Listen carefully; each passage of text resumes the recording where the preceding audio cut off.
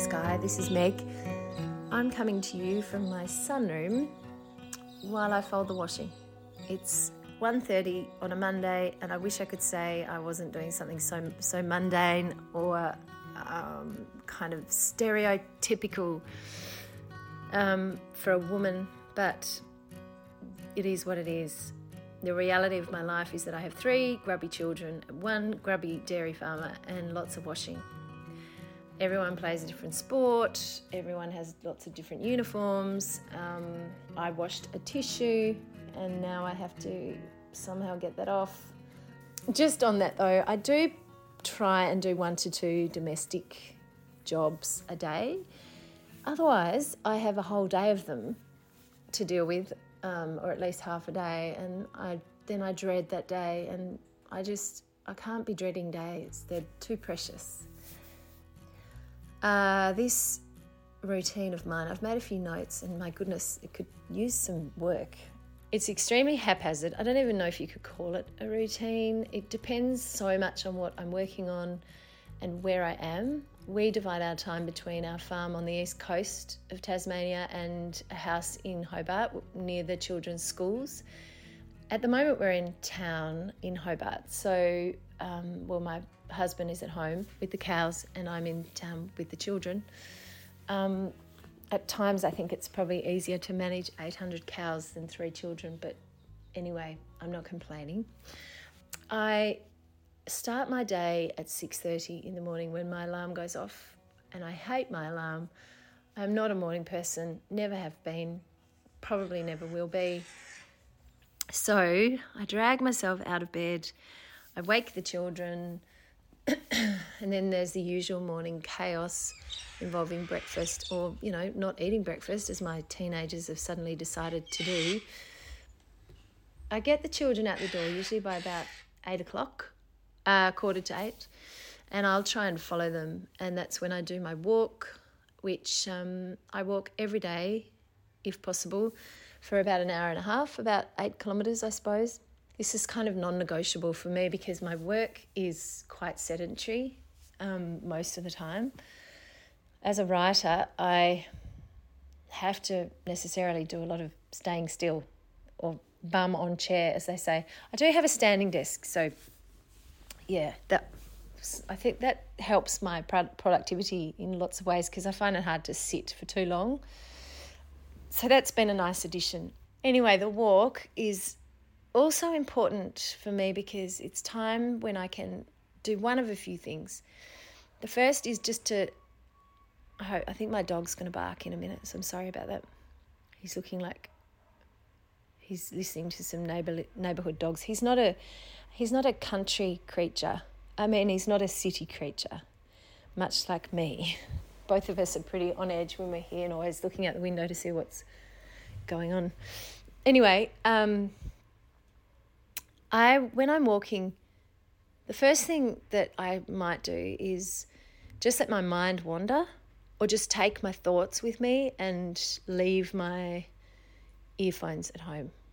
Because if I'm working on a specific scene or some sort of structural problem, or I really need to get my brain into the work, then I just need to go into those worlds that I've created or create things that didn't exist before. I always take my phone because I need to do voice memos if inspiration strikes, which it often does when I'm walking. The other thing I might do when I'm walking is listen to a podcast, which I love. I just love podcasts, particularly other than yours, Sky. I really enjoy Adam Buxton. He's my favourite. He interviews funny people and he's very funny himself, and that's my favourite podcast. Or I might listen to an audiobook. Multitasking is my friend, she says as she folds a pair of knickers. I have to do lots of reading for my work, so audiobooks have been an absolute godsend.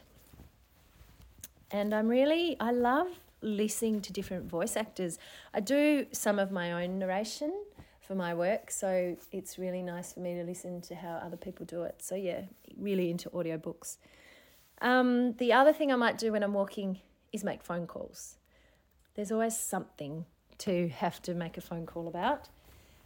Or I just call a friend, because talking to my friends and my family, my sister or my mum, the connections you just have to keep. And my sister and I, for instance, might talk for the whole 8 kilometres, maybe once a week. But those they're really special to me. So that's my walk is loaded, isn't it? I didn't realise quite how important it was to me. When I get back from my walk, I get changed. And I do try and wear something a bit kind of worky, even though I'm most often working on my own. I just find I'm more, engaged with the work and not slobbing around. It's a psychological thing, but it works for me. So usually I'm sitting at my desk by 9:30 and hopefully getting stuck into work. Quite often I'm not. There's often lots of emails to check, school admin, work stuff, blah, blah, blah. My work day is always different as well. My most favourite is when I've got a whole stretch of time ahead of me where I can work on my novels. This is my first love, so that's where I'm ideally going to go. I also work as marketing and sort of general person for our small gourmet cheese and milk company, Brim Creek Dairy. So at the moment, for instance, we're filling a role within the company. So I'll be looking at job applications and sorting through those, or ordering labels, or designing publicity, social media posts, things like that. If I'm not doing that and I'm not writing novels, I am generally writing scripts for my corporate clients. I only have a few corporate clients left. I work as a copywriter, have done for years, and I've kept a couple of clients, and sometimes I might be writing a script to inform school children about fire safety, or an ad for radio about being COVID safe. That's been a big one lately. Or I might have to go and meet a client, and that's good too, because it's a change of scene.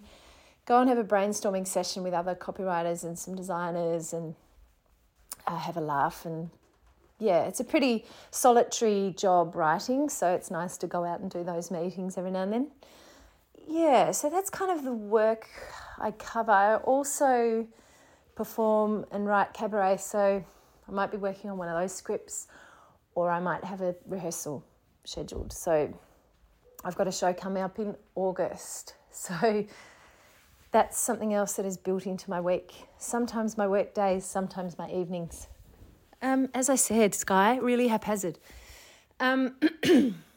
Then the work day comes to a crashing end at 3:30 when the 3 children arrive home from school and need to be fed and watered. And they do that themselves, but their presence in my workplace does stop my work.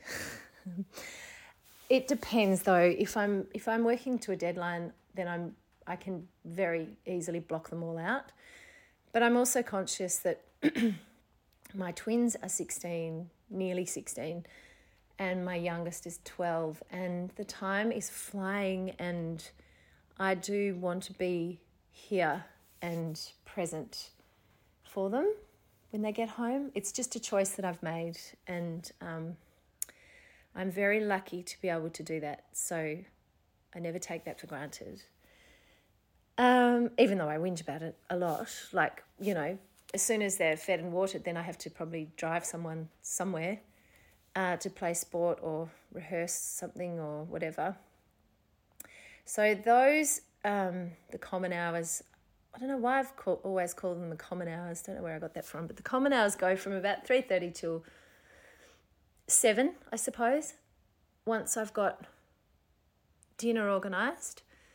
My son's dyslexic, so I have to spend a few sessions a week with him working on literacy and homework, helping him with homework and stuff. So that's built into our routine. Dinner, oh my gosh, I'm not a morning person and I'm not a cook. So I'm not so far not very inspiring, I suppose. But I have subscribed to one of those companies that deliver a box full of ingredients and then you look up the recipes. This has been brilliant because it reduces my supermarket time. Mainly that's why it's so good. I never know what we're having until I open the box at about 6 o'clock on a Monday afternoon, and then it's revealed. I find it fiddly while I'm cooking it. It's fiddly as opposed to me just whipping out some recipe from my head that I've used forever that everyone's sick of. But it's really broadened our eating and my cooking abilities, I think. So yeah, the jury's out on it actually. I'm keeping the subscription for a while just to see how we go. But yeah, that's what I'm doing at the moment. And then once we've had dinner, the children and I will watch something on the telly together.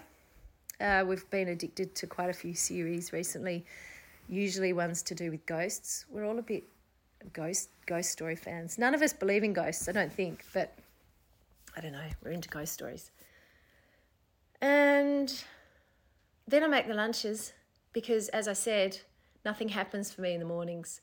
I make the lunches, get everyone into bed, and then I work again. So once everyone is in bed, I might work at my desk for another hour or so, or I take my computer to bed. Again, unhealthy habits. But if I've got a pressing deadline or something that's really captured me and I can't leave alone, then I might work till midnight, which is really bad, I know. I read myself to sleep. So put my computer down, pick up a book, not my book, someone else's book, and then I read until I fall asleep, which is normally, 12 to be realistic. Yes, so there it is.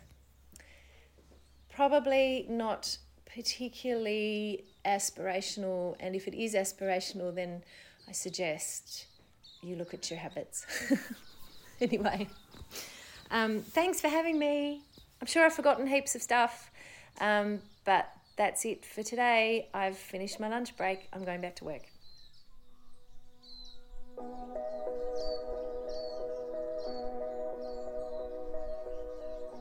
Meg Bignell's third book, The Angry Women's Choir, was released at the beginning of July. And before you go thinking that this interview is just a publicity exercise, please know that it is not. I interviewed Meg earlier in the year for Graziher's Life on the Land podcast, and I really loved her, the way she manages her life and also her modest nature. Don't you think that it's always the best kind of people that seem to be the most self-deprecating? And also, Meg's a writer, something that I've always wanted to be. So, of course, I am personally very interested in how she manages all facets of her life. Meg's novel, Angry Women's Choir, is a modern-day take on feminism. The blurb reads, a heartwarming and uplifting story about a remarkable group of women who discover they are all capable of incredible things if they're strong enough and angry enough to take up the cause. You can buy it online and from good bookshops now. Meg's also got a monthly newsletter, which I honestly read in 10 seconds flat, and it always makes me laugh. Sign up at megbignell.com.au. If you know another woman on an endless and perhaps fruitless quest to perfect their daily routine, make their day better by forwarding them a link to this podcast, and I will be forever thankful. Thank you for tuning in to our first episode of Daily Routines. Let's check in with each other again next Tuesday morning. Speak to you then.